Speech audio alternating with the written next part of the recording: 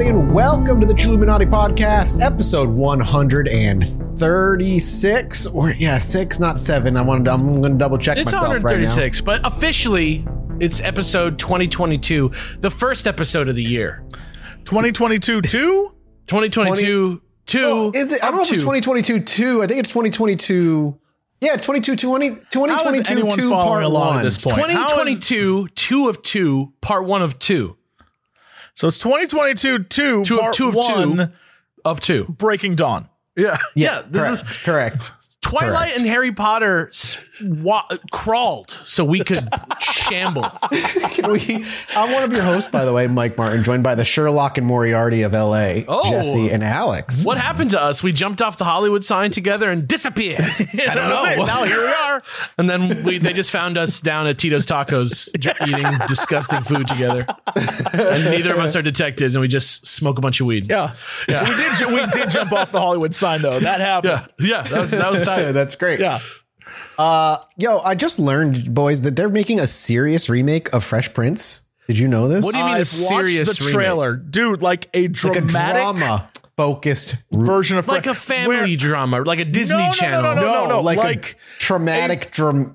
Imagine the scenario of like in West Philadelphia, born and raised, and on that playground where he spent most of his days, like a shootout goes down and he is brought to Beverly Hills where like Carlton and like everyone's there, except it is serious where it's like, So every episode is like the episode with Will's dad.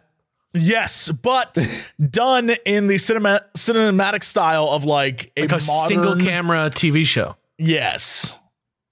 Okay. Does it have the same theme song? I'm gonna assume no. Does Jeff still get chucked out of the house by No, his I don't britches? All think that is DJ gone. Jazzy Jeff is in this. I think DJ What's Jazzy the Jeff is point? probably struggling with a heroin addiction in this episode. In this All you series. need to know is that it's a remake where it's all like, yeah, you know that one episode that got really topical and wasn't all that funny, but like super serious. That the one where Will's Listen. like, why doesn't he love me? Right? That is Yeah. That is what this entire series is. I'm Crazy. fine with it. I'm glad that people are working and making, Sure. TV I shows. just think it's so like, weird. There's a million stories you could have told. Yeah. Why is this the one you remade? And then you remade. It's just very bizarre. You know what it is? And let me just be real just for a second. Capitalism has destroyed all inventiveness. They wanted to make a show about just, people living their lives, and instead to get it made, they had to get Will Smith involved and get him to just sell the show that he made 35 years ago up the river to make something else, just so that somebody will watch it. Because anything that anybody makes, you have to tie it to something, because otherwise you won't watch it, because everything ended in like 1999. There's not been anything new since 1999. Y2K. Except for Yeah, it Inception. actually happened. Except for Inception. And they didn't So, make like, a sequel to that. 40 years from now, when our show's long dead, but we need to make money because we're all poor for varying different reasons, how are we going to create a serious version of the Chilluminati podcast? Like, how do we make this dramatic and Serious? dark? It's like Yeah, 'cause- Succession, but it's like with us instead. And Jesse's played by Brian Cox instead of Jesse Cox. Well, that Oh, makes nice. sense. And I'm I don't know who I would be. I haven't really watched Succession. I want to be played by the guy who plays Charlie Day, but he's got to be serious. Charlie Day. Oh yeah, that guy. The guy- that was whatever character he plays on his TV show, Always Sunny. Mathis, I don't think that's you. I No? think All right. you are, if any character, you are definitely Home Alone's brother. Home Alone's Which brother. one? Kieran Yeah. Culkin. You're Kieran Culkin. Oh, like IRL brother? Yeah, like Yeah, from but like in the Succession. show, you're Kieran Culkin. Yeah. Oh, okay. I don't know Is that who a good thing? I've never seen Succession. So I mean, don't know. fantastic actor. Yeah, I don't know that much about Sure. the show. I hope to watch it someday. That's my feelings about Succession. I can't watch good shows. I've got Boba Fett to watch. Boba Fett is fine. Yes, fine is exactly how I would describe it. It is a trip down the reasons why I don't do a Star Wars podcast anymore. It's like if I had access to my childhood memories and wishes and dreams, but I had to go through them with a nun next to me. Yes. To make sure everything was okay. Guys, I want to segue into the episode, but first I need to segue into us shilling for our Patreon. It's a great thing. It keeps the show alive. I want you guys to go there and support us on it, because the more you do that, the more this becomes my job. You know what I mean? Just think about it. All the stuff that you silently wish that we would do for you for free, we can if you head to our Patreon and contribute a little money. And in return, it's not like you just throw money into a hole and pray for it to do something like, taxes. This is real stuff. This is real rewards instantly. 15 minutes more Chilluminati every week. 15 minutes for every Chilluminati since like episode 50 or something like that. 15 extra minutes of show for every episode. We're not even close to caught up on no, there's like 30 exclusive minisodes on the Patreon right now. It's insane. So head over there, check it out. There's art, pre-sale for all our merch, all kinds of great stuff. You get it to our Discord. It's a great thing, and it keeps the lights on, keeps us working. And the more it grows, the more the show grows, the more we can do, the bigger our scope gets. So please head down there if you want us to do cool stuff, because I have a whole iPhone notepad worth of great ideas to act on. So please make your way to patreon.com/Chilluminati where today, after this episode, I'm going to be continuing our soft Canada theme that this episode has by accident. I noticed as I was writing the outline that there's like a soft Canada essence to this episode. I don't know how it happened, but it's there. So that Canada theme continues in today's mini-sode. Guys, we're back in the first episode of the year, having covered now 11 of what I'm going to call mini mysteries. 11 of 22 to celebrate the year 2022. If you follow my meaning, we've knocked out one of the twos from the 22 at the end of 2022, at the beginning of the year 2022, and also in celebration of it, right? We are now exactly halfway through the list. So thank you for joining me for the very first episode of the year. And now let's get to it, because we still have 11 mini mysteries to go. And if I'm being honest, some of them are a little long. I'm a little worried. We may have yet another part to go. Yeah, there may be more parts than you can even imagine. Shout outs to D Magazine, Texas Monthly, CBC News, that's Canada, menshealth.com, Joe Atherton from the UK, Hammerson Peters, Snopes.com, HuffPost Entertainment, the New York Times, NBC New York, mentalfloss.com, and as always, www.wikipedia.org, which I promise I know how to use very, very cleverly. Also, like I said last week, this is all done in the nature of fun and to explore the way strange stories are shared on the internet and across time and space. So please take everything with a cosmic grain of space salt.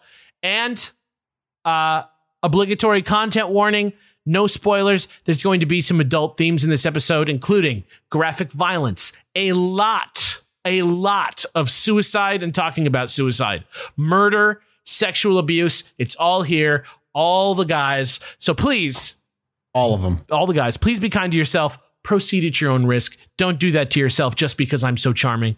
It's going to get you. And we're talking about the suicide right away. So get ready. It's number 12. The Curse of the Black Lords is the name of this segment. And I want to shout out to my first Canadian thing of the day, Amanda Flagg, for giving me the tip on this story. She's an incredible human, an illustrator and friend of mine, who, if you're a Chilluminati fan, you know, because she made the cutie cryptids like Mothman and the Flatwood Kid cutie pins that we have made in the past. So that's Amanda. Shout outs to Amanda. All right. You guys ready for this biz? I was born ready for this biz. I can't wait. Let's get into the Curse of the Black Lords. It began when she was 4 years old in the early 1940s, taking a break in the shade of a tree while picking cotton during the insanely hot summers down in Fort Stockton, Texas. 3 men appeared to her. She wasn't sure if it was a vision or if it was real. They were wearing beautiful, lavish robes unlike any she'd ever seen. They told her good things, though maybe they were too complex for a 4-year-old to really understand. And they told her that as long as she had the willpower, she could achieve anything she could think of. They told her thinking about God would help her through her life. And they told her that nobody could take this from her and to keep it all a secret. Okay. They said no one who stood in her way could see them. Just these three dudes in the robes were just for her to see and just for her to talk to. And nobody, not even the bullies at school or her drunk ass dad or anybody like that, could get in the way of her secret relationship with these men and with God, even when she had no money for clothes or when her sister was stillborn or when her mom got tuberculosis. Okay. She thought about God a lot through all of that because of these visions. And when she was 9 years old at an orphanage back east a ways in Round Rock, Texas, the visions came back and the three men in robes returned and she prayed and she saw Jesus. And eventually she found a German nun who was apparently a Lutheran who taught her some stuff that she did not know.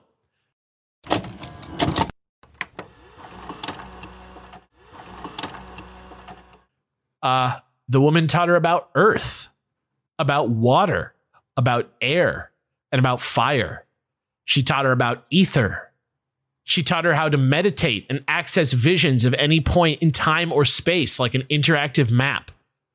She taught her how her dead little sister would be reincarnated into another life, and it made her feel good.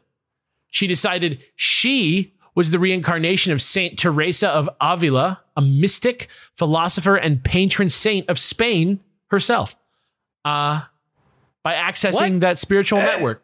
That is a This is leap. very clear. We're accessing the spiritual network, and it makes us feel good. Yeah, it's like Tom Cruise in Minority Report, but spiritual. Spiritual Minority Report. Yeah. And 2 years later, when she was finally adopted in 1949 by parents whose own daughter had also died of tuberculosis, just like her mom, she finally received the name Terry Lee Benson at 11 years old, along with something resembling a normal suburban life.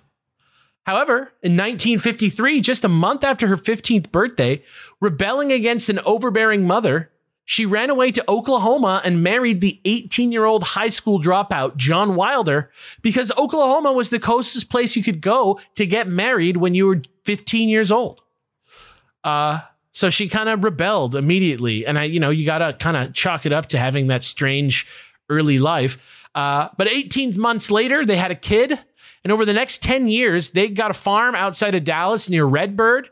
They had 2 more kids, and she lived quietly, growing various apple varietals together by grafting them onto the same trunk and performing traditional 50s and 60s housewife duties.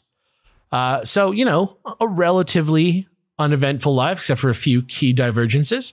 However, it was in 1964 that things began to change when she decided to regularly start meeting with friends on her same sort of weird spiritual wavelength to have deep and enriching conversations about life, the universe, and why it's all there and how it works and who made it. And you know how this type of story goes. 1 minute, it's trippy chats. It's trippy chats, $2 mail order book on hypnotism. Next thing you know, you're obsessed with Edgar Cayce and Silva Mind Control Incorporated. And Is this suddenly, what happened to Mathis? Yeah, this is basically what happened to him. How'd this happen to me? Wait a minute.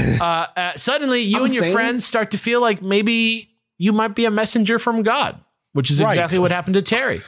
Of course. And she taught people, mostly quite young and impressionable high school students, some slightly out there concepts to help them feel like they were in control of their lives, connecting archangels to the elements, and linking the Christian notion of the immortal soul with elements of reincarnation and the law of karma. And she would take them on tours of the temples of Lao Tzu and Mohammed and Jesus and Buddha on the spiritual plane via hypnotic trances. And she showed them their past and their future lives and how to access them on the Minority Report investigation internet board of the spiritual realm.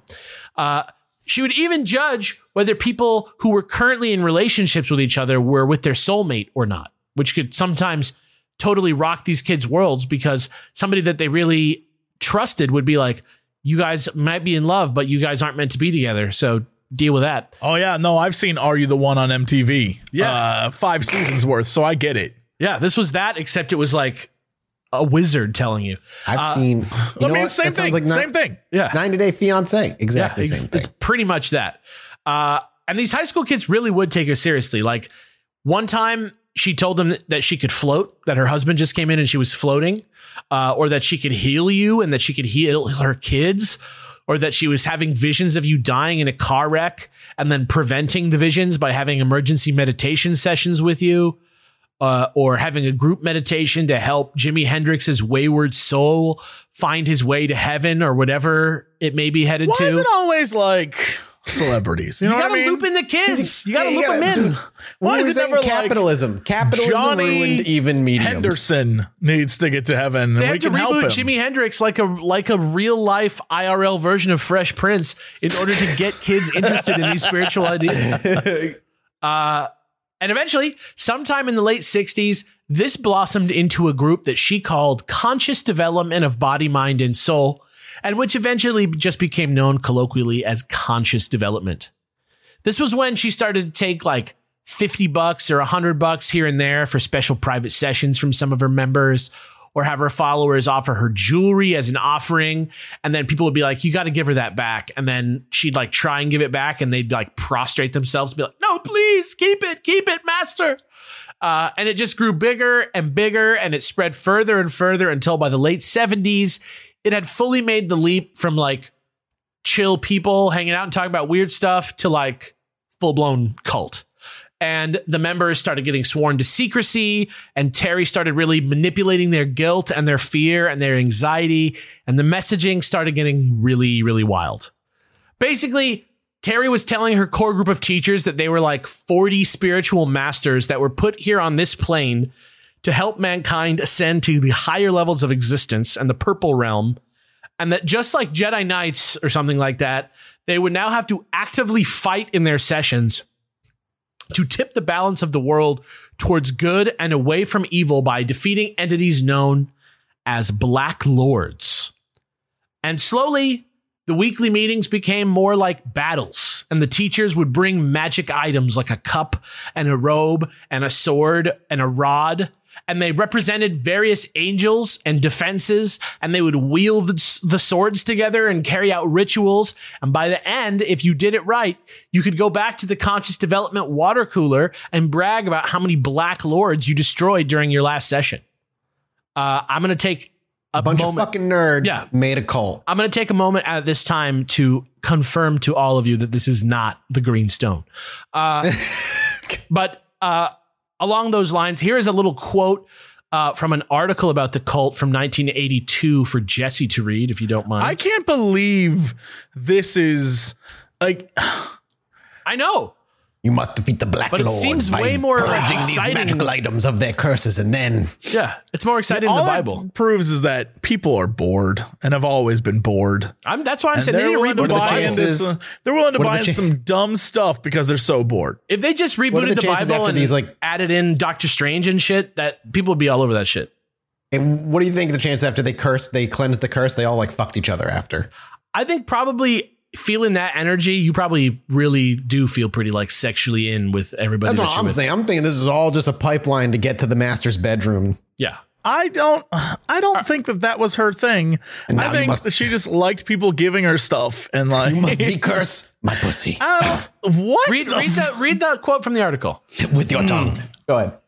During the battle, the leader and sometimes other group members often would indicate that a particular spirit was in the room with the teachers, ready to work mischief. The teachers would swing around in unison, touch their rods to their shoulders, and aim the rods towards the corner where the evil spirit lurked. Frequently, the attacker was someone out of favor with the group. Former members often were cited as conduits for the Black Lords. This is You can see how this works. Yeah. fan fiction. This is My fan rod is fiction. pointing me in this direction. Yeah. Towards that guy who totally didn't show up for the meeting last week. He must be Weird. evil, or he said my outfit looked bad. Let's get him. But yeah, that's the Conscious Development cult and the story of Terry Lee Hoffman and how she started her cult. But that alone does not a mystery make. So now let's take a look at a couple very mysterious deaths and disappearances involving people connected to Terry Hoffman and Conscious Development. And at the end, let's see if we think Terry Hoffman's super unlucky, just hapless and unfortunate, or if something about her maybe seems a little bit off. Okay. So just follow me here. You tell me what you think. Let me see if you can Ready. see a pattern. First one. On January 31st, 1977, Terry's second husband, who was a man called Glenn Cooley, committed suicide just 4 days after his and Terry's divorce was finalized by overdosing on Librium and Valium, which they found in his blood. Terry explained to the cult that Glenn's death was proof that the Black Lords were poisoning their blood and that the cure for it was bloodletting. She was named the sole beneficiary in a hastily written hand-done will she said that she discovered inside her personal safe. And here is the text of that will for Mathis to read right now. All right. Here it is. I, Glenn Cooley, give to Terry Cooley all of my property, both personal and real. This includes 2 boats, a 1972 Buick Limited, all jewelry and equipment for its making, all furnishes for the house on Dunhaven Road, and all cash. Glenn Scott Cooley. I ask that this last will of mine not be contested by anyone in any way for any reason, in all caps. Last but not least, I give all of my love to all of my family and friends. As explanation for all this, I can't really say that I can't really say what it is because of, but I can say what it is not because of. It is not because of divorce with Terry, past drug experiences, inability to cope, etc. What it is, I myself know, but don't have the words for. This is so dumb. I cannot stress how dumb the 70s, anything the 70s, could pass by anyone. This has not changed this in the last 50 years, my friend. There are people like this right now. I'm not going to start stuff on this podcast. I don't want to do that. I do. But there will be people like this right now who are like, you know what?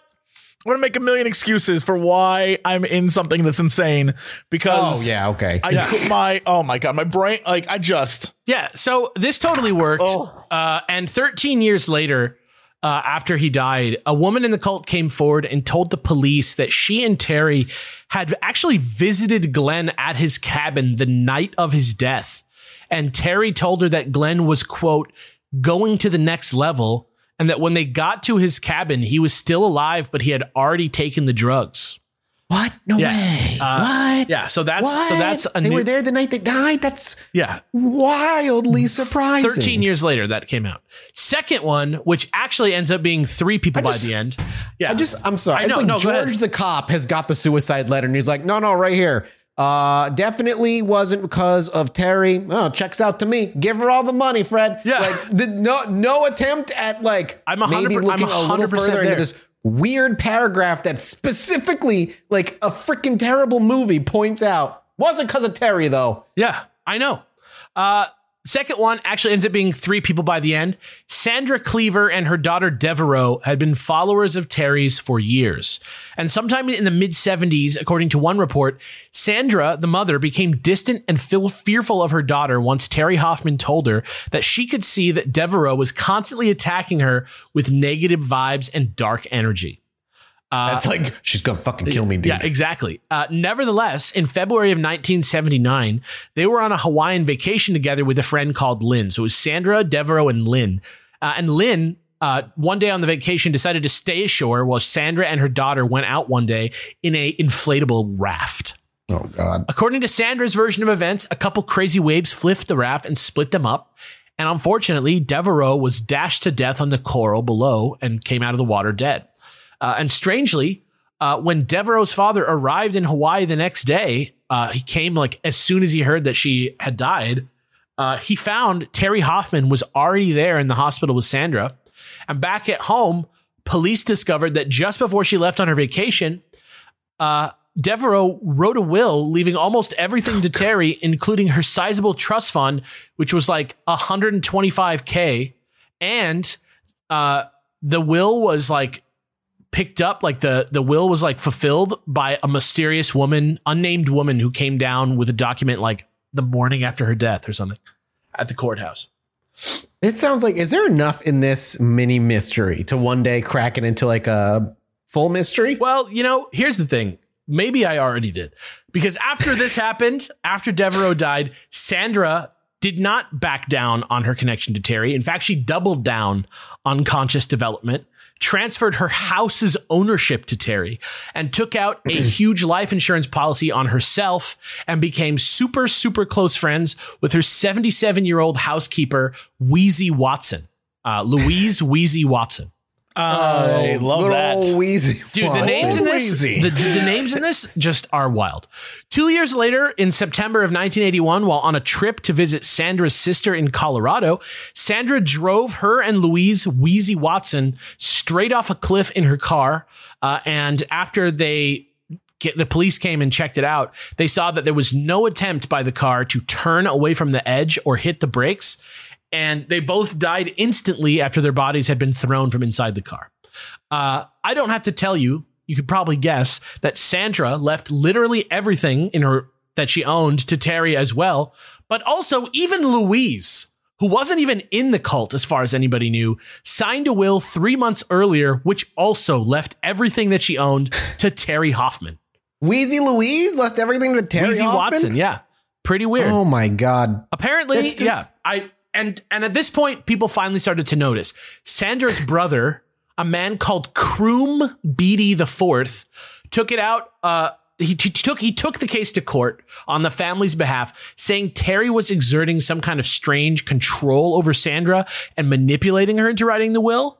And though Terry publicly denied doing this, she actually did end up settling the case outside of court. And 3 of the 4 people who testified on her behalf also eventually ended up committing suicide. Don't know what that's about. God. Yeah. This is like textbook cult leader bullshit. Yeah. So now let's talk about the third case. In August of 1979, Terry's son from her first marriage, Kenneth Wilder, fell through a hole in the floor of an unfinished building he was working on because he was like a building contractor, and he died, leaving his mother a sizable sum of money. This normally wouldn't be that big of a deal. Like, the accident was pretty clearly an accident, but according to various articles on the subject, Terry was said to have used the death of her son to get closer to Sandra after Devereaux died. And that was like a way in for her. So that's a third case. The fourth case was in April of 1987. A woman called Robin Ottstott called her ex-husband on the phone and told him that she had contracted a terminal viral hepatitis from a banana peel. And he convinced her that she should go get a blood test because this was really fucking weird for him to get over the phone as news out of the blue. A few hours after the test, she went over to visit Terry Hoffman. And later that night, the 42-year-old woman went home, put a .38 revolver in her mouth, and pulled the trigger. Here is her suicide note for Jesse to read. All right, I'm not going to ask where you get these stories. Before you read this quote, it's reminding me a little bit of Heaven's Gate, yes, where he very much framed, and one day we'll do Heaven's Gate, but like he very much framed this kind of similarly, where the body is a vessel and there's a higher place to go, and that if you just like let your vessel go, you'll ascend. And it's like she's taking that and using it. Like, that guy believed every word he said. He killed himself along with everybody else. Yes. She sounds like she's found the key to instant wealth, and she's just like weaseling away at it as often as she can. And I think this suicide note will make things very clear about what the vibe was there. Oh God. All right.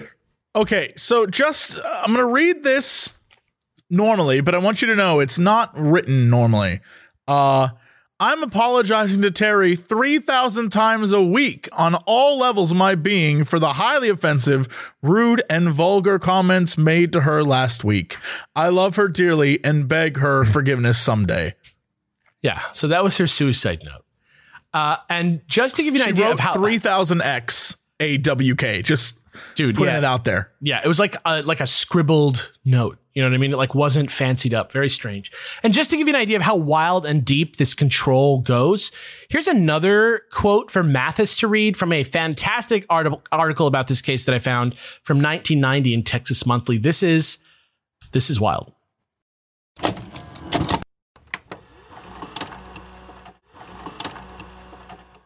Okay. It says, Terry's strangest influence on Robin Ottstott took another form. She played matchmaker between the 41-year-old school counselor and an invisible CIA agent. By 1986, Robin Ottstott had a close, intimate relationship with a supernatural patriot named George G. Oh, dude, Ghost CIA is like my end goal. I don't even understand. Me either, but that'll be like if I could see a Ghost CIA agent. That bizarre love affair is detailed in journals later reviewed by investigators, which Robin kept for years. In the books, Robin describes dates and romantic dinners, heart-to-heart talks, poignant love letters, even a camping trip that she took with George D. out to Colorado. Conscious Development followers have told investigators that Terry spoke mysteriously of her connections to the CIA. She claimed to have been training dematerialized government agents and using her powers to protect them. Just as Terry's followers came to believe in masters whom no one could see, masters whom they came to regard as quite real, so Robin came to have an invisible lover. The couple could never marry for reasons of national security. A great excuse, by the way, to not marry a ghost CIA agent. And this is a high school counselor, like, who was in this world. This was their reality every day, was that they were in love with an invisible government agent that they couldn't be with. And the whole communication was like through Terry. You know what I mean? It's like super strange. Dematerializing government agents. Like, I love that she, like, just in an office with two CIA agents, heavily focusing on one as he slowly dusts piece by piece. As she's like, dematerialize. And the worst part about all this is that if Robin had just waited for the results of her blood test, she would have found that the doctors found no signs of illness in her body at all and probably wouldn't have even killed herself. Pretty nuts.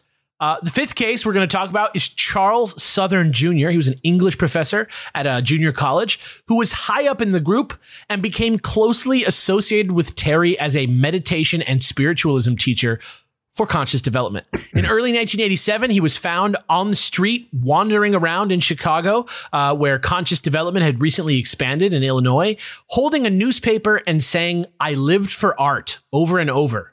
And he was hospitalized for fear he was acting suicidal. Like Edgar Allan Poe vibes, found this guy rambling to himself on the street outside.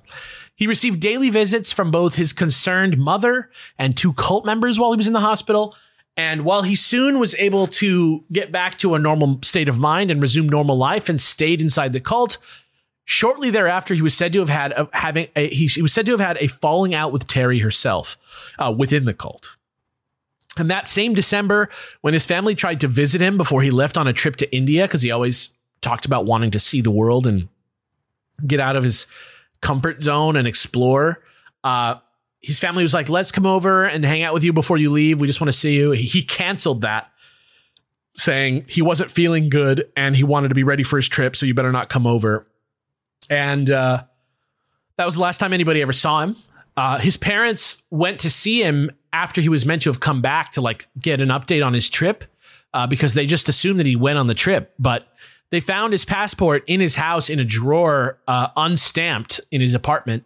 And South American poison was found in a drawer nearby, and 2 sloppily handwritten notes naming Terry Hoffman as a beneficiary in his will. So that was all that was found. How is she still doing this? I know. How has nobody stopped this yet? That's the 5th case. That is 7 people. 6th case, 1 month earlier, in November 1987, another cult member from Chicago, Mary Levinson, was also found dead of an overdose.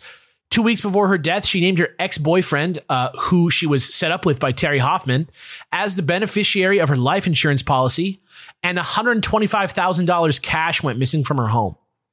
That's another one. 7th case, Terry's 4th husband, Don Hoffman, checked into a Marriott hotel near Irving, Texas on September 16th, 1988, where he was later found dead of a mixed drug intoxication overdose. According to a notepad at the scene and some suicide videos that he made for his family, Don believed that he had terminal cancer at the time of his death, deciding he'd rather go out on his own terms than put himself through chemo. He left all his property and possessions to Terry in his will, leaving out his children entirely. And however, again, during his autopsy, no sign of cancer or any illness at all was found. And Don's family believed Terry hypnotized and manipulated Don into killing himself. But Terry said unnamed doctors destroyed all of Don's medical records, proving that he had cancer and that the Black Lords were hiding signs of his cancer behind an illusion to discredit her. And so that was her counter to that explanation. Honestly makes sense. Yeah. The 8th case, 4 days after Don's death, Jill Bounds, who had allegedly been out of the church for around 6 years, was found beaten to death in her home, seemingly at the hands of some unknown assailant who climbed in through her window, stole some jewelry and her gun, rifled through her journal with bloody hands, and ripped out a couple pages. But contrary to that story of not being with the church for 6 years, she did meet with Terry about something a few months before her death. And the way the screen and the frame of her window were removed, and there was a ceramic owl on the inside that had been moved aside, it made it very hard to imagine that the window wasn't open from the inside, like during the crime somehow. And once again, the family totally blames Terry Hoffman. As I would. Yeah. And finally, the ninth case. David and Glenda Goodman, married couple. David was a professor at Southern Methodist University. Glenda was a vice president at Terry's own perfume and oils company. And both were part of the cult from way back before it was even really a cult. So these were like some lifers, like those fans that you get on Twitch before you really get a following and they somehow become your mods. It was like that vibe. David was even a character witness in the trial for Sandra's estate from earlier in the story that I was talking about. That's how close he was. Anyway, they were found in their converted garage den living room by their neighbor about 5 weeks after seemingly shooting each other in the head at the same time with 2 guns in a ritualistic suicide. Terry tried to distance herself from the Goodmans at the time, saying that they hadn't really been close the previous few months, though, and this was in 1989, remember. In 1987 and 88, they had given Terry over $110,000. And in writing found around their home, it seemed clear that Terry's private sessions had convinced them that they had undergone a transformation and that they should practice their shooting because, quote, the way is clear to get high energies. It's like this. You are about to be joined in marriage between your physical self and your spirit. All is in readiness. The date is set for October 20th, which is pretty much smack in the middle of the time frame in which police placed their deaths. So what they did was they planned on doing it for months, and then they did it. And then nobody found him for 5 weeks. Anyway, a criminal investigation was finally carried out by the Dallas DA in January of 1990, as apparently the Goodman case was the one that finally tipped everything over the edge in the media. But because of the premise of mind control as a tool of murder, after 4 years of trying, no evidence was found linking Terry Hoffman to the deaths. However, she did serve 1 year of a 16-month bankruptcy fraud sentence in May of 1994. But since then, she changed her name and faded out of public life before finally passing away in 2015. I don't think we'll ever get a clear answer on what happened here with these people for sure. But I will leave you with these words of wisdom from her obituary with Jesse. We'll read for you now. And they are quite something, I would say. Yeah. Super excited.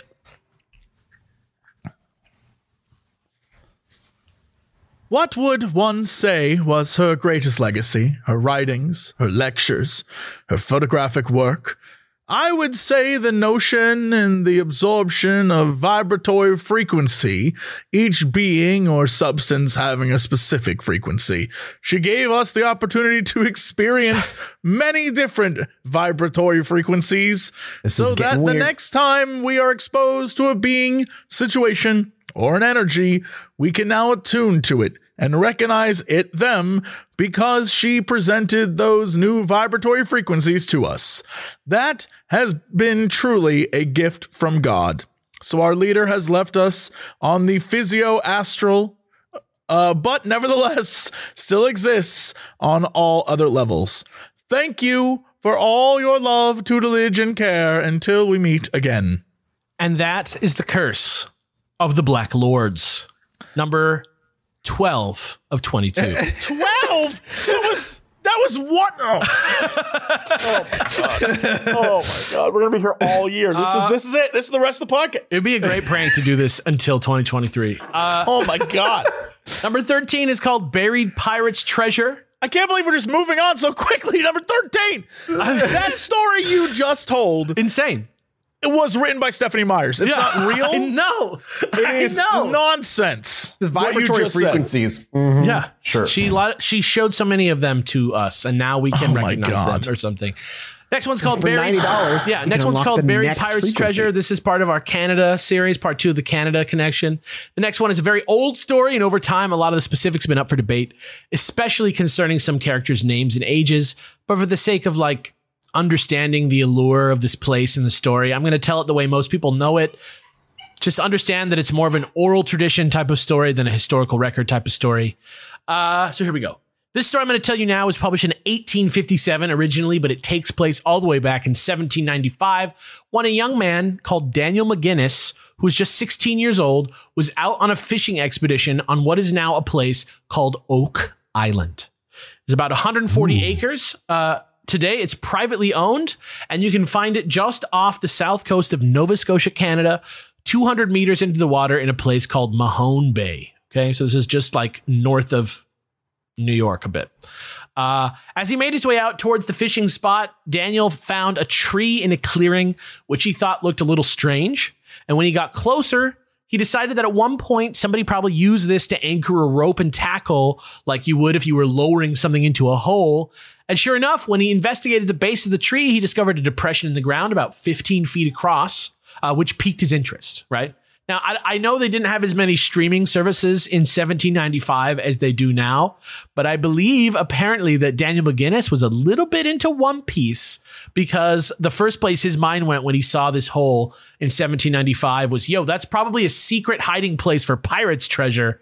So I'm not sure whether he stayed and got fish or not that day, but he must have been hype as hell, because the next morning he came back again with his two similarly young friends, Anthony Vaughn and John Smith, and a bunch of pickaxes and shovels, good Lord, and started digging.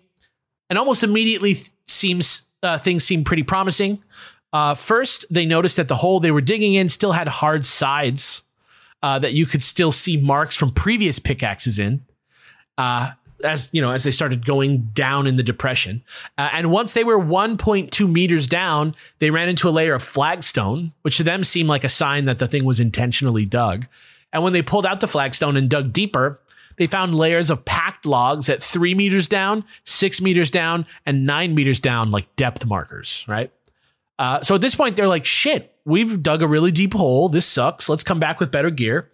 And they left at that point. And I guess it's true what they say about life moving way slower back in the day, because they didn't come back for 9 fucking years, which is nuts. But they were smart about it. And this time they came with funding from a local business guy who was called, and I'm kidding you, this is not a fake name. His name was Simeon Linz, and an actual real digging crew came with them because they had the funding. And they actually started some legit excavation with the promise that everyone working would get a cut if they found something nice down there. And anyway, they kept digging down, found even more log layers, 12 meters down, 15 meters down, 18 meters down, except at 18 meters, it was matted with putty and coconut fibers too. And then 3 more meters down at 21 meters, they found a platform of solid oak, which really seemed promising. And then also at 24 meters down, so every time 3 meters, also another layer, this time sealed with putty.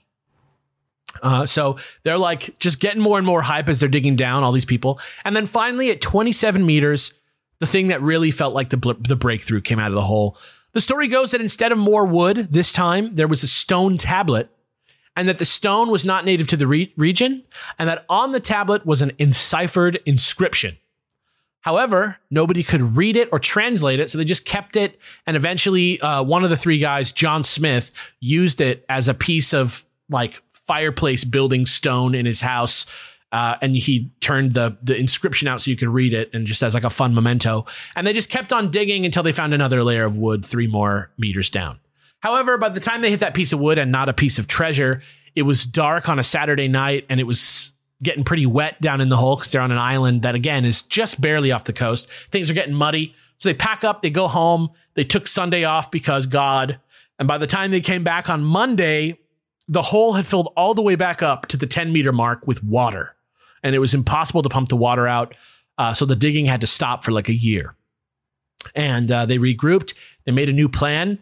And when they came back, the water was Why was it impossible to pump the water out? Just because it was fucking 1795 or 1806, and they didn't have the money to do that.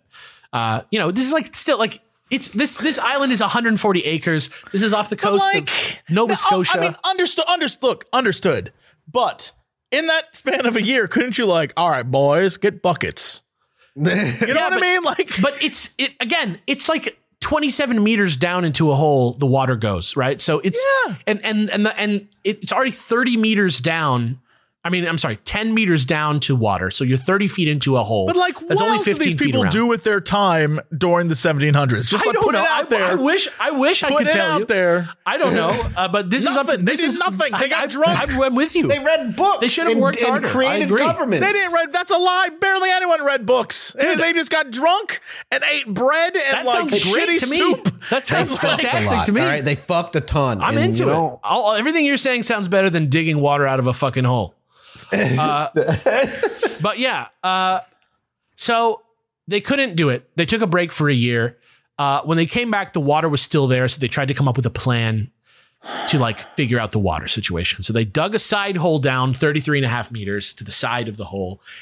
And the idea was that they were going to tunnel through and like drain the water out to the side and like be able to get back at their original hole. But it didn't work. The whole thing collapsed when they tried to dig through. Some people almost died. And it was like, they were like, you know what? Fuck this. So they gave up for like a really long time. And that was where it like just stayed for a little bit. But once the story was published a couple of decades later, the thing kind of went viral again. Like I said, in like in the mid 1850s when it was first published, and people were seriously interested in digging that stone slab out of this dude's fireplace, right? Because that was the detail of the story that everybody linked onto, and they were like, well, what about the fucking secret code on the stone, right?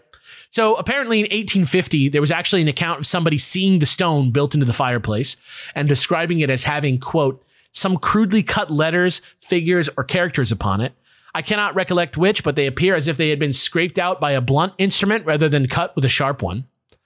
So if you imagine like taking a rock and scraping a message onto the concrete or like onto the asphalt, I think that's what they're trying to say there. But when they went back in 1964 to actually get the stone from the fireplace, they found that the owners of the house, and it was John Smith's house, but it was many years later now. So whoever had like gotten this house since then, they built like a wooden extensioner out around the fireplace, and the part where the stone one was now covered. So they couldn't get to it because it was just like somebody's house, and they were like, no, get the fuck out of my house. So that's where it stayed until 1893, when somebody was finally able to actually take the fireplace apart and cut out the stone. And here's a quote about that for Mathis to read right here. Jefferson W. McDonald, who first mentioned Oak Island to me in 1893, worked under George Mitchell. Mr. McDonald, who was a carpenter by trade, also told of taking down a partition in Smith's house in order that he, with others, might examine the characters cut on the stone used in the fireplace in the house. The characters were there all right, but no person present could decipher them. Yeah. So in that story, they did see the characters. And at that point, the stone was brought to a bookbindery. And we have testimony from 1935 from the son of the bookbindery's owner, who confirmed seeing the stone as a boy. But also that someone had carved their initials JM into the stone and that it had no other markings on it at all, which is kind of a different description than most people would say. He said it was used as a weight and a beating stone for making books, and that the stone was left behind when the shop closed in 1919. Also, certain accounts mention the inscription on the stone at one point being translated out to read, quote, 40 feet below, 2 million pounds lie buried. But images of the symbols that made up the ciphertext first publicly appeared in a book from 1949, so much later than the stone was like a thing. And that book was called True Tales of Buried Treasure, decades after the markings had allegedly worn away. Since then, many people have come looking for the treasure with mixed to inconclusive findings, with 9 people reported to have lost their life in the process. And to this day, the mystery remains very much alive. So let's look at a couple theories, and then we'll touch briefly on the TV show that's still airing as of right now, where they've been digging on the island for 9 straight seasons. Talk about 9 seasons. Yeah, it's no lie. Man. They've been going. So first, here is a nice historical theory about what the deal is with the Oak Island, assuming that the treasure is indeed a real thing and not just some old creepypasta. Assuming there is a treasure, this is a theory that kind of explains whose treasure that could be. It's a story about a 17th century English explorer called William Phipps, who had just found a Spanish shipwreck that they pulled $4 million worth of 2022 dollars, $4 million worth of treasure out of the ship just on their first dive down there in like 1685. However, when King William III and the Protestants of England, King William III of Netherlands and Protestants of England plotted to overthrow the Catholic English King James II, they needed money to do that. So they asked Phipps, yo, will you like go back out to that ship and see if you can't grab some more stuff for us to pay for this like coup with? And he agreed to do it because he also hated King James II for being really strict against his beloved Massachusetts colony, even after giving tons of treasure in tribute. So he was like a New England type of guy. Yeah, you don't fuck with Boston. Yeah, exactly. So the story goes that he did dive down to the ship again, and he did recover enough treasure to fund the eventual overthrowing of King James in 1688, which is also known as, say it with me, historians, the Glorious Revolution. But the story also goes that after that was all said and done, there was way more treasure left, and that Phipps actually sailed up to Canada to hide it for safekeeping. Where else but on Oak Island? According to the theory, in the process of sealing the main shaft, an underground tunnel collapsed and flooded the whole thing with water. And apparently Phipps was just like, shit, fuck. And he like sealed it back up and went back to England to the now nice Protestant friendly crown and was like, hey, we have a problem. And the new Protestant crown sent down like secret engineer squads to like see if they could excavate it and get it back out of the hole, until they finally gave up all the way in 1750 and ended up booby-trapping the hole before they left so nobody else could have the treasure either, which is crazy. Of course. In support of that theory, the Curse of Oak Island TV show has dug up an English 16th to 17th century pickaxe from the site. Did they dig it up, though, again?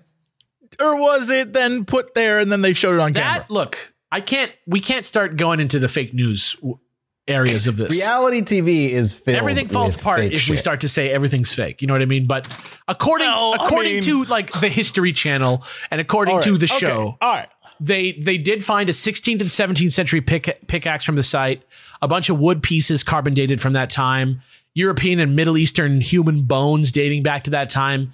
And they took core samples of the swamp on Oak Island, which suggested that human activity occurred on the island between 1674 and 1700, which again fits into the time frame of the story.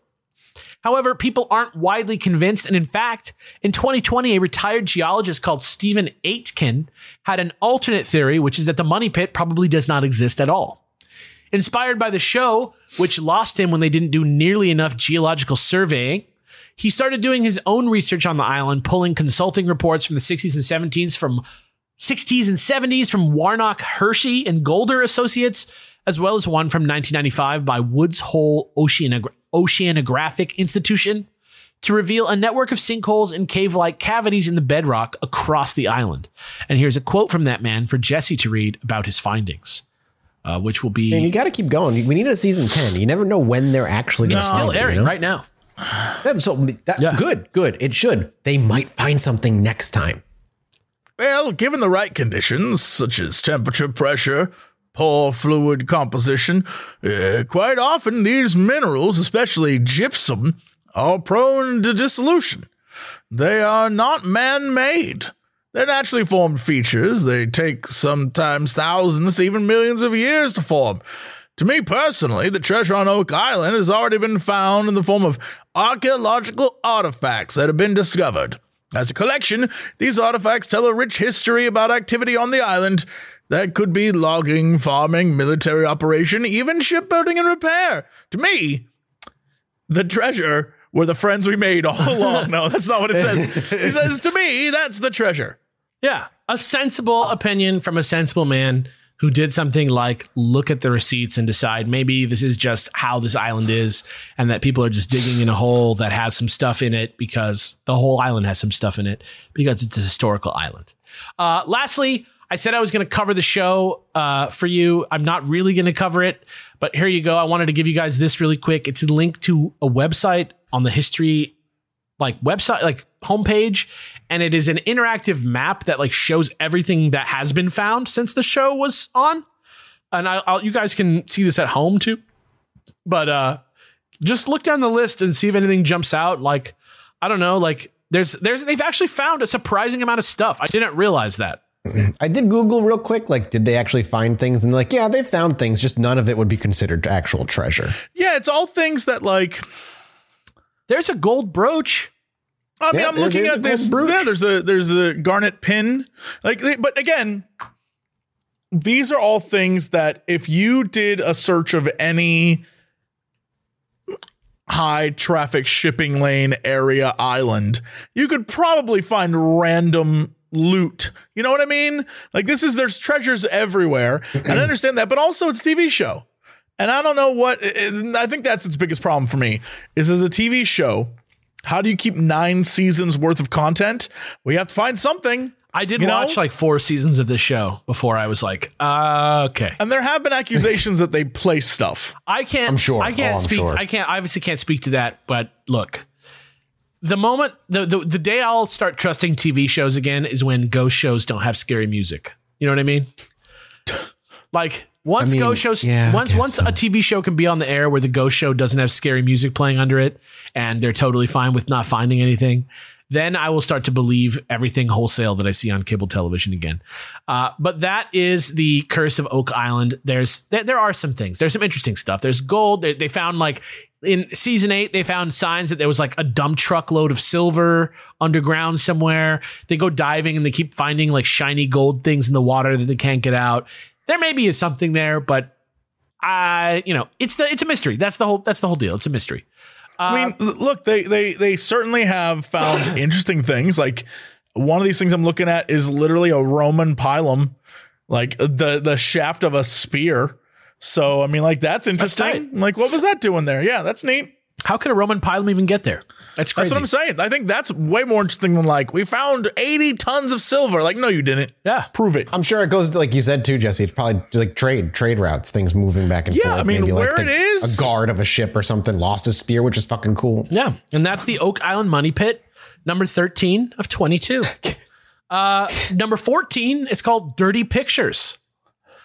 This one was conceived of as another listicle after I did the Disneyland Deaths episode for a couple of months ago. But it wasn't chunky enough on its own. So taking a big left turn from stuffy old things like murder cults and Canadian history, let's throw the millennials a bone, talk about dirty urban legends in Disney movies. Before we continue, sure. I was thinking this episode, instead of it calling it like part 2, 3 or whatever, why don't we call it part 1 of medium mysteries? These are pretty medium-sized mysteries. You know? Okay, yeah, medium mysteries. It doesn't flow as well as mini mysteries, honestly. You know, well, they're smaller than regular mysteries, which is why I call them mini in the first place. What if we call it Alex's Average Adventures? AAA. Average Adventures. What if we call them Alex is really milking this, isn't he? What do you guys think of that? I think people are loving this, actually. Yeah. Armin from Attack on Titan? Alex is really... yeah. No, okay. This is mini mystery number 14 of 22. Dirty Pictures.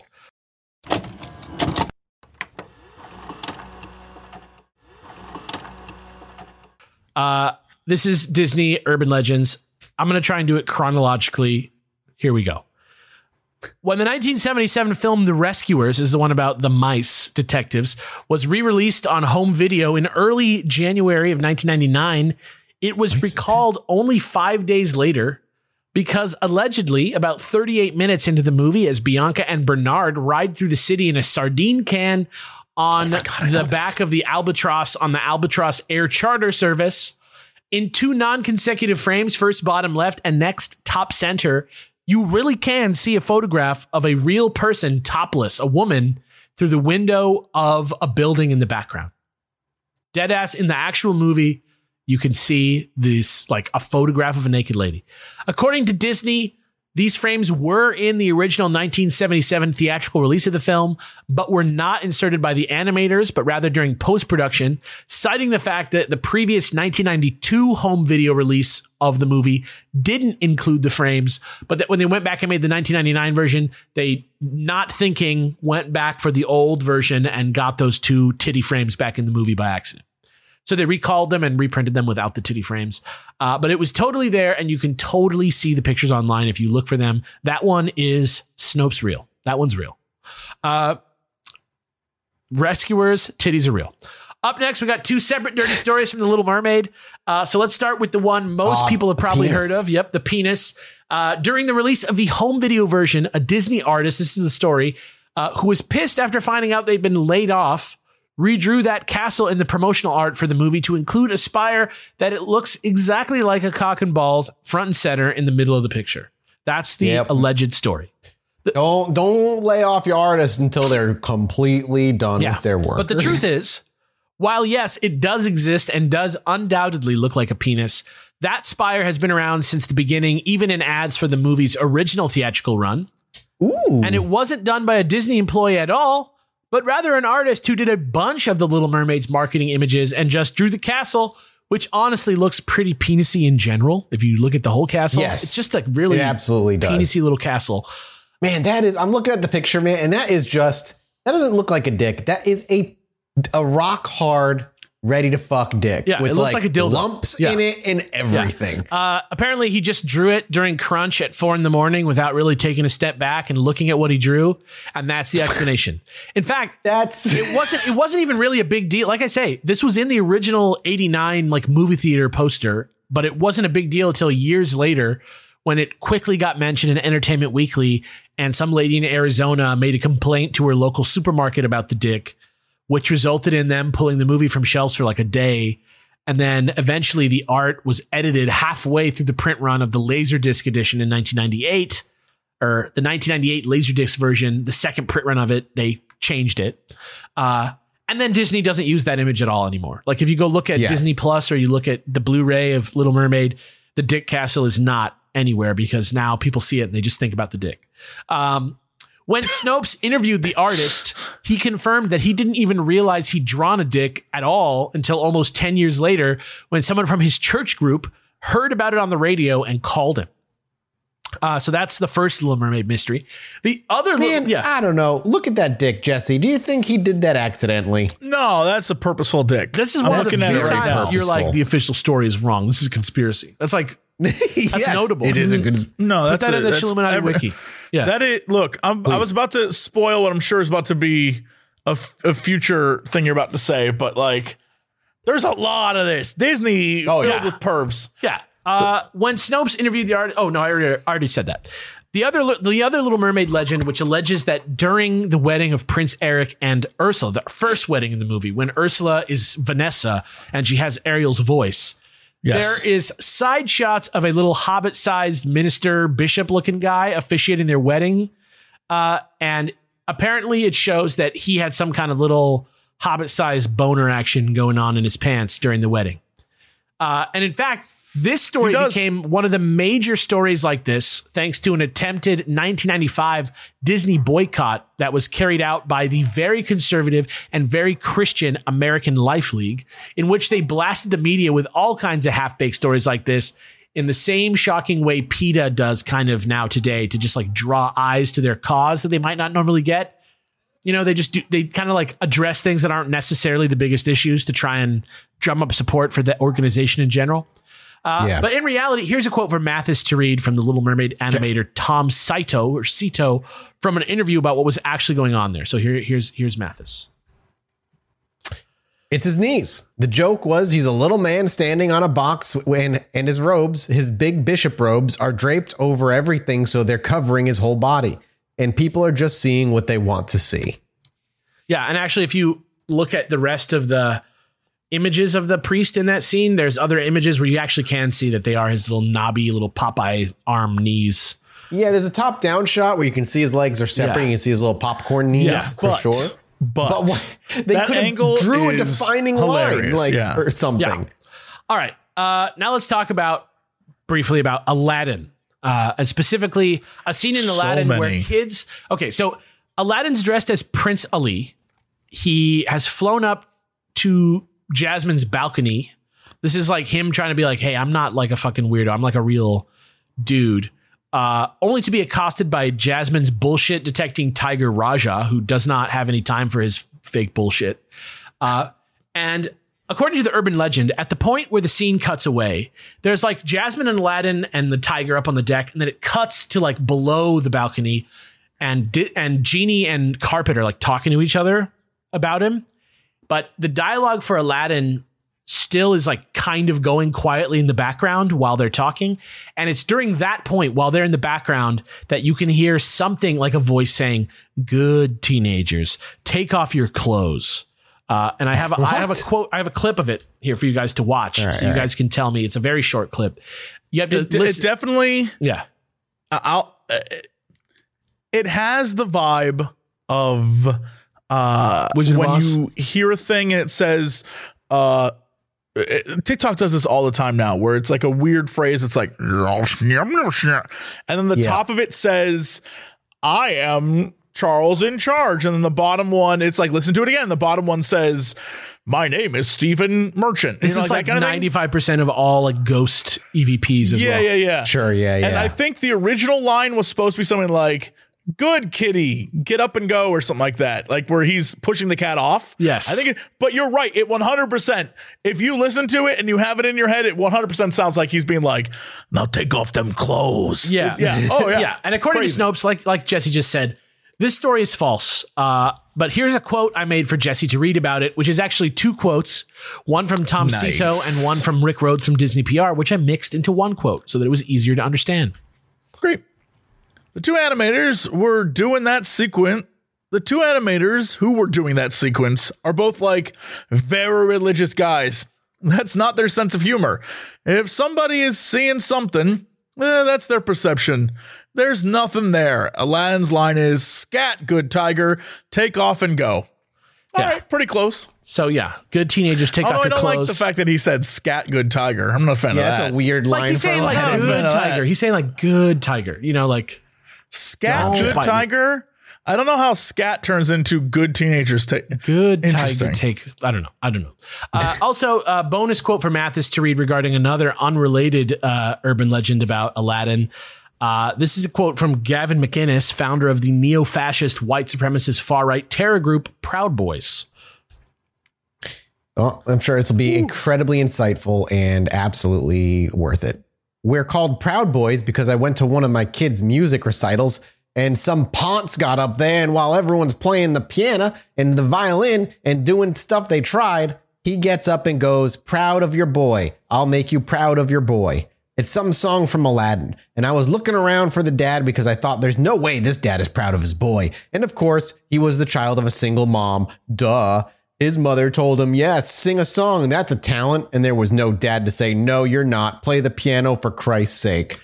Isn't he delightful, folks? What a nice man Isn't he who was delightful? probably extremely supportive of all of his children. Not at all piece of shit. But he did name Proud Boys after a fucking cut song from the Broadway show of Aladdin. So lick my nuts.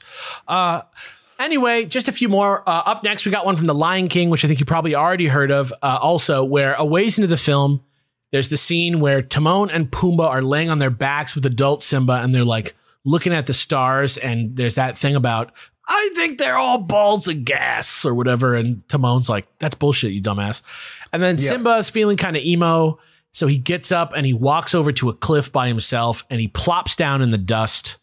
And according to the legend, in the cloud of dust that pops up, you can just make out the word sex hidden among the particles before they all float away. And really, if you look online, there's plenty of clips of it. Here's an image of the sequence for you guys with the letters highlighted so you guys can see that it really does look like it says it in the actual movie. They drew over it, obviously, in that third frame to show you where the letters are supposed to be, but it really does look like it says sex in the smoke there. It definitely, it has kind of like a sex vibe to it, but if you didn't include the sex that was drawn on in the frame there, I wonder if it could say something else. You know what I mean? Like, yes, I'm right there with you.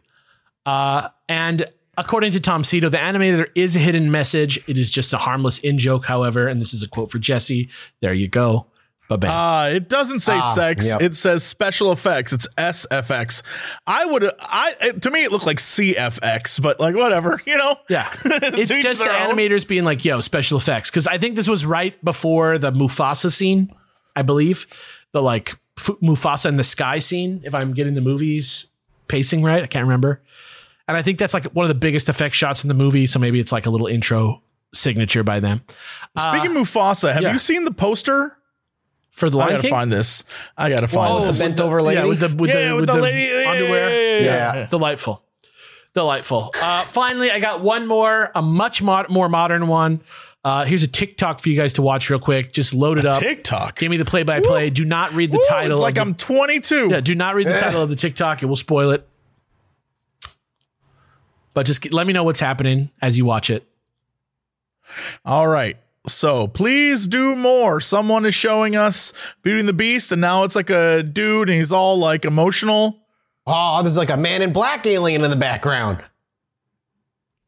What? That's the end of it, I guess. Wait, what? That's not real. It's What? a guy who's watching Beauty and the Beast, and he sees Slender Man in the ballroom scene of Beauty and the Beast.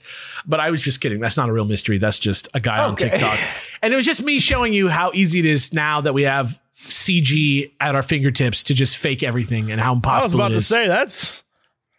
Yeah. I'm surprised, Alex Fossiani, you did not mention my favorite Disney dirty bit. Is it Jessica Rabbit's snooch? It 100% is, my man. I judged that because it was a co-production that it didn't count. But apparently, according to the stories, there really was a picture of her snooch in the movie that they had to go back and fix. Yep. In the scene where she like flips at a Benny. Yeah. When Benny's driving spins out of the car and her legs are like facing straight out. There's a moment where the camera turns and it is like I don't know if it's available to see anymore. I'm sure there's somewhere on YouTube. It has it somewhere. I don't know if YouTube does. But let me tell you, it was a real thing but like 25 years ago, it was a real thing. Yeah. And since we're talking about Roger Rabbit and people are probably thinking about this, there's another big Roger Rabbit urban legend that's fake, which is that Daffy Duck and Donald Duck are doing a scene together. And the urban legend is that Donald Duck calls Daffy Duck the N-word. Damn. Oh my God. And if you listen to it, it really does sound like it, but there is, I am to these days, there's nothing left to surprise me in the world. But if in Roger Rabbit, Donald Duck called Daffy Duck the N-word, there is something crazy going on. There's no way that they would ever write that. And that would make it through all the checks and balances of making a huge movie like this, and they would leave it in the movie. And I believe that there is evidence that says whatever it is that Donald really says, but it is a very famous one. And I only looked at it briefly because I decided Roger Rabbit didn't. There are many, like there are so many, and that's just, look, y'all perverts is what it means. It means that deep down inside, that Puritan repression has gotten to us. Yeah. And one day, listen, everybody's after that perfect vibration sequence, that perfect vibration frequency. I am your emperor, everyone shall have vibration sequencing. It wilds me out that like a lot of kids are like, fuck, like get rid of sex in movies. Who needs it? It's just weird. Like it's just weird to me that like young people, like when I was a kid, the young kids wanted to be dirty, crazy. You know what I mean? Like when people advertised stuff to us, it was like the 90s. Everybody was like, yeah, don't get slime on you or blood. Whoa. And now kids are like, we would prefer not to have the sex. Thank you very much. I think about that, but then I think about shows like Euphoria, which definitely are like 21-year-olds watching. Oh yeah. That's like Skins. That's like that. That's like some other, like I feel like the people who watch that, they like want to be in that situation. No, 100% agree. I think they want their real lives to have that kind of drama in it. I don't know. I'm not going to. Yes. I'm not trying to make broad sweeping generalizations about people who watch shows that I don't watch. No, I it's just like that show that came out where it was like the woman who wrote books, but like it was about like, about a better relationship than the one that married my husband. No, there was like a show that came out last year where like the lady was writing a book, I think, about her like past lovers, and her husband was like, "You're writing this book," and and I was like, "Oh no, this show just exists for like the lonely housewife who's just over her marriage, but like is still committed to the whole union." Yeah, I was like, "Oh yes, I know what this show is." Generalizations about the exact person who watches those shows. So if we're gonna make sweeping generalizations, I'm down to do that at any point in time. Well, this is like the people who watch podcast show. People who watch this podcast, very smart. That's all we've got is broad generalizations in this field. Yeah, but if you listen to the podcast, not as smart as those who watch it. Oh, yeah. Yeah. That's real. People who can watch this podcast, very smart. Oh, yeah. Incredibly. The three of us geniuses. who can actually see us. Yeah. Yeah, very smart. Very Everyone else, like, smart. Elevated geniuses. But not and as... the people who make it to the live shows. They are extremely very intelligent as tight. well because they get to see us as well. Smarter than all of them, people who go to patreon.com/Illuminati-pod. It's true. That was number 14, Dirty Pictures. Number 15 out of 22 is the... This is still going? It's still going. Oh, my God. This is The Irishman. If you like... The Irishman? Yeah. The Scorsese film? Yeah, and if you, like Mathis, Listen, have you not can seen barely The get me Irishman... to watch like an hour and a half movie. There is no way in my goddamn life I'm going to sit down and watch a 4-hour boring ass mafia movie pretty good. from a man who thinks only his movies are art. It was pretty good. If you, like Mathis, have not seen The Irishman, though, which is a line that I confidently wrote in my script without knowing whether or not you'd actually seen it. You are dead on correct, sir. Let me catch you up with the rest of our listeners who have seen The Irishman. Number 1, Robert De Niro looks pretty good de-aged, but the illusion completely falls apart when he has to do any tough guy stuff, especially at a wide angle. He looks like an old man. It sucks. Second, the movie is about an old hitman who worked for the mob in New England and offers the theory that this hitman may have had something to do with the death of a real person from American history called Jimmy Hoffa. Now, long story, very short. It was 1975, and Jimmy Hoffa was vying for his spot at the top of the Teamsters Union again after serving a prison sentence after being convicted for jury tampering in 1964. Basically, the vibe was he was an old dog who didn't really realize he was finished, and when he tried to get his old job back, it pissed off a lot of people, including allegedly his longtime friend, Anthony Provenzano, aka New Jersey Mafia boss Tony Pro. So... the story goes, Hoffa headed out to Bloomfield Township in Michigan on July 30th, 1975 for a meeting with Provenzano and someone else at a restaurant called the Machus Red Fox. But when he got there, nobody was there, and a few witnesses at the scene say they saw him there that day outside of the restaurant and that he got into the back of a car and drove away, but that was the last time anybody ever saw Jimmy Hoffa. And in the wake of this, tons of people were interviewed and interrogated inside the mob and out. And originally, the one place everything kept coming back to was an 87-acre landfill in New Jersey that was known locally as Brother Moscato's Dump after the part owner, Phil Moscato. So one guy, a Teamster FBI informant called Ralph Picardo, who met with Provenzano while he was in prison, said that Tony Pro told him that he was going to go kill Hoffa as early as 1974, and that after it went down, the body was taken to New Jersey on a truck that was only his guess that it ended up at Moscato's Dump, since he didn't know exactly where they hid the body. He was just guessing because he knew that it was going to New Jersey, that it was probably going to the dump where they dump bodies a lot, yada, yada, yada.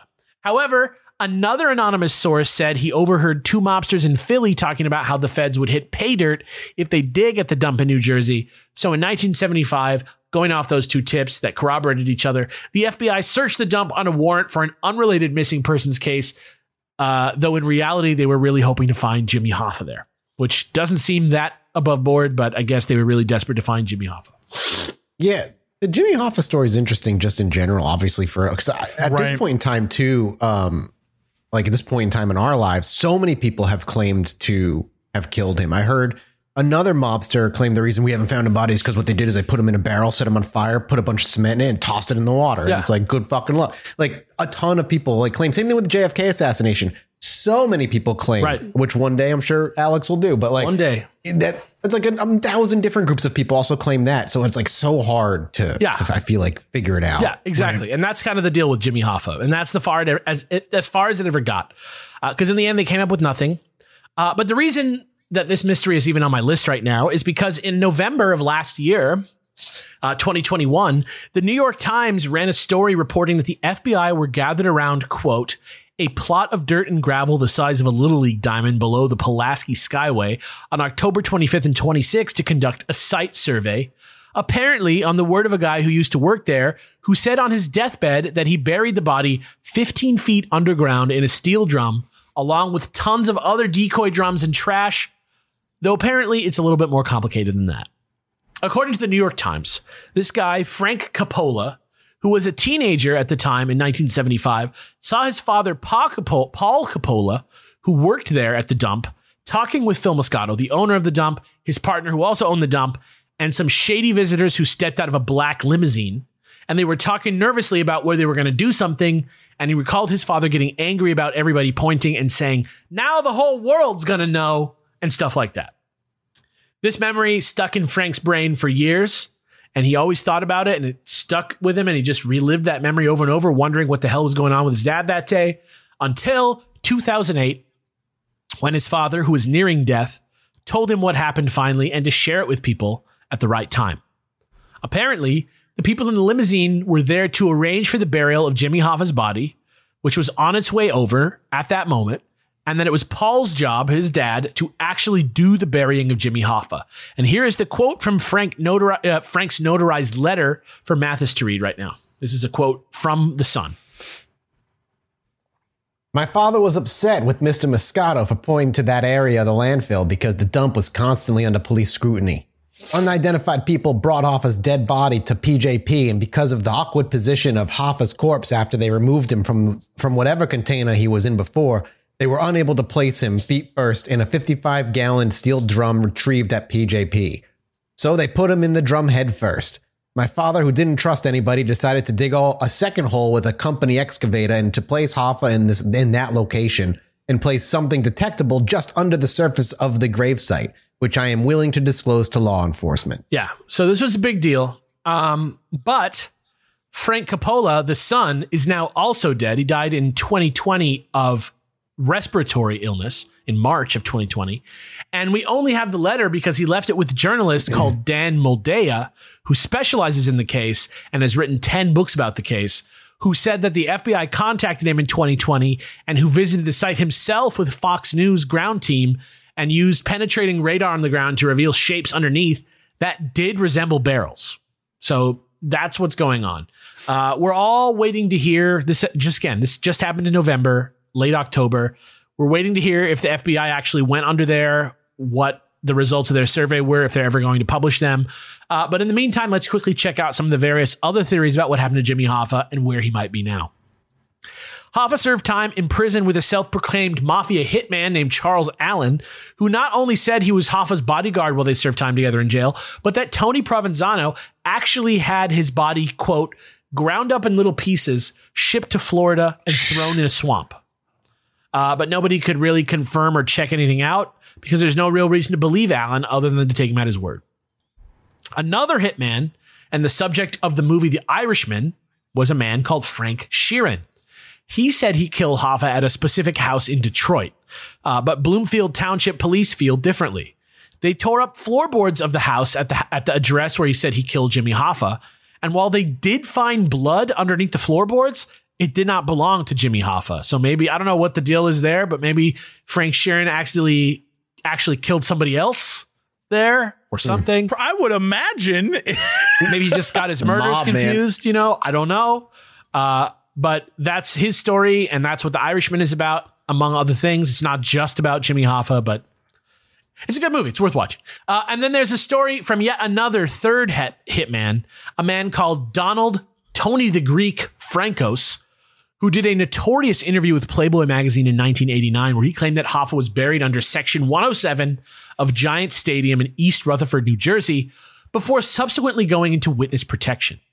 However, despite how popular this theory is, the FBI have never really taken it seriously because that dude was a hell of a liar, and in fact did not even show up to check it out when they knocked the stadium down in 2010. Here's a quote from FBI agent Jim Kostler about that for Jesse to read right now. Bam. When that information came to our attention, we batted it around, but we were all convinced in the end that this guy was not reliable. Were we able to prove to our mind that what he was telling us couldn't have happened because he either couldn't have been there or he was in jail at the time? Yeah, so that's the big famous theory about Jimmy Hoffa being buried under Giant Stadium. It's like basically just a lie from a weird guy. And that is the deal with Jimmy Hoffa. Nobody knows where the fuck that guy is buried. He's one of the great long-lasting American mysteries about a single mysterious person. Yeah. So now let's head back to Nova Scotia, Canada one last time for another slightly more recent mystery. Number 16 of 22. Maybe this is the last one we're going to do today. It's called Jerome. And I do mean Classic Jerome mystery. slightly more recent than Oak Island, because this one takes place all the way back. Takes us all the way back. Beautiful sandy shores of Sandy Cove, Digby County, in August of 1863. 6 years after the publication of the story about Oak Island. So same basic time frame, little more recent. Apparently, one day, an 8-year-old boy was walking along the shore, minding his own business, when he came up to a youngish adult man, about 30 years old, with no legs below the knee and obvious signs of exposure, who seemed to be trying to roll himself into the ocean to drown himself. Eventually, the boy's family came and took him home with them to Digby Neck, which was the name of his village, and found out he spoke no English or any words at all, really. So they just did what people do a lot, apparently, was just ask him what his name is anyway, and whatever sounds he makes, it sounded like Jerome to them, so he became Jerome. When they asked him where he was from, he said something like Colombo, but nobody knows what that meant. And when they asked him what happened to his legs, he said, cool. Nobody knows what that means. Cool. Yeah, what? Yeah. What? He didn't say like, cool, man, but something that to them sounded like the word cool. But most of the time people said he growled like an animal and grunted like an animal and did not speak a language. But the mystery was there. Everybody was like, what the fuck? Colombo, cool, Jerome, I'm in. He was the talk of the town. But he hated it. Apparently people used to come by the house all the time to gawk at him at the Albright house in Digby Neck, where he was with the Albright family. People would come by and he would growl at them like a dog. And then when they got to examining him properly, some things about him started to seem really strange. Like, for example, his amputations were like extremely fresh. Like they were done by the hands of a very like good surgeon. He still had the dressings on his legs, and nobody could get anything out of him about it. So they just ignored it. And after a while of him just being in this village, they decided, you know what? He's probably a Catholic. So they shipped him off to the Acadians. The most American. Yeah. They just got rid of him? They were like, yeah, let's just toss him to the Acadians in Métégan, which is like a little bit south. And he was taken in by a Corsican Canadian, Jean Nicolas, who like tested him on like 5 other languages, which he could not speak. And Jean Nicolas and his stepdaughter Madeleine and his wife Juliette took care of Jerome for 7 more years. And for their service in taking care of an amputee, received $2 a week from the government, which is nice.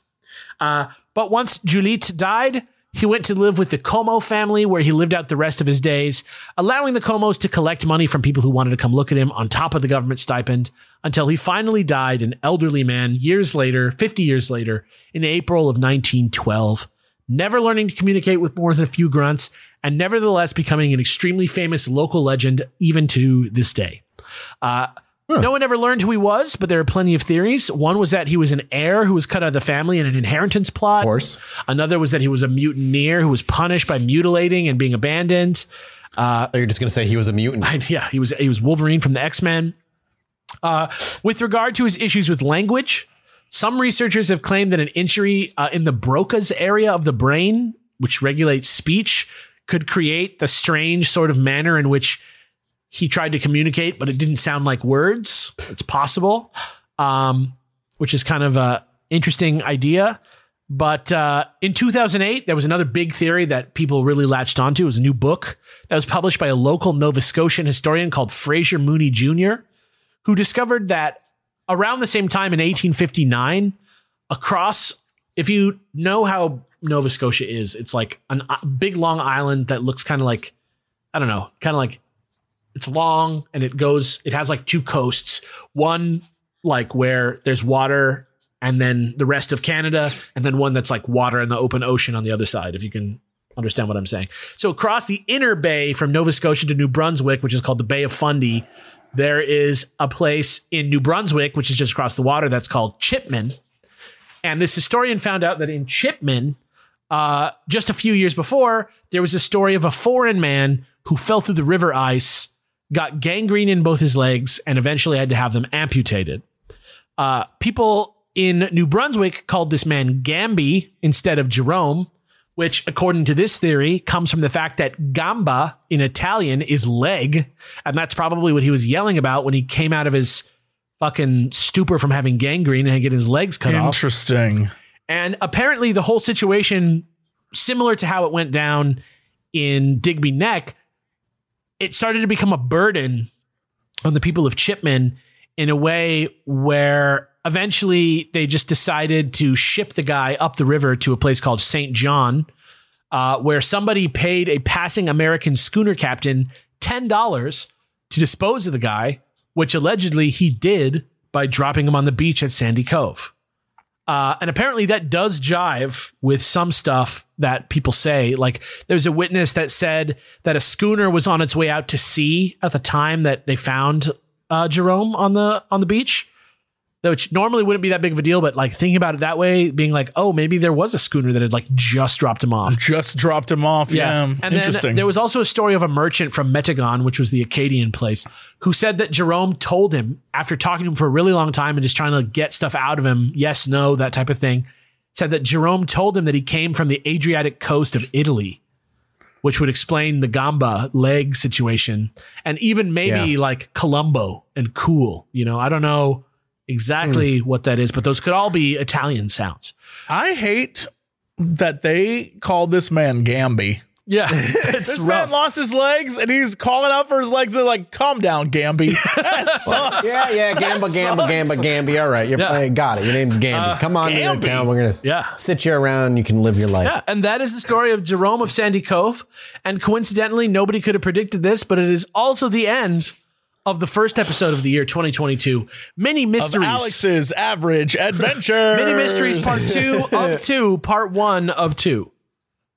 Thank you. Absolutely the clearest naming we've ever had for any episode series. Yeah. 2 twos. 1 2 is done. We're in the first half of 2 halves of the second 2. You guys get it. 2022. Yeah. So it's part, 222. Yeah, you guys get it. We had part 1, and part 1, part 2, and now we're on part 2, part 1. To next week will be part 2, part 2. Yeah. It's part too much Part is what 22. it is. Hey-oh! If you think about And it. on that, everybody, we got to go record a mini-sode for you all at patreon.com/IlluminatiPod. It's Thank you, gonna Alex, be for about another. Canada. Goodbye. And on that, goodbye. Anyway, me and my wife were sitting outside indulging on our porch one night, enjoying ourselves.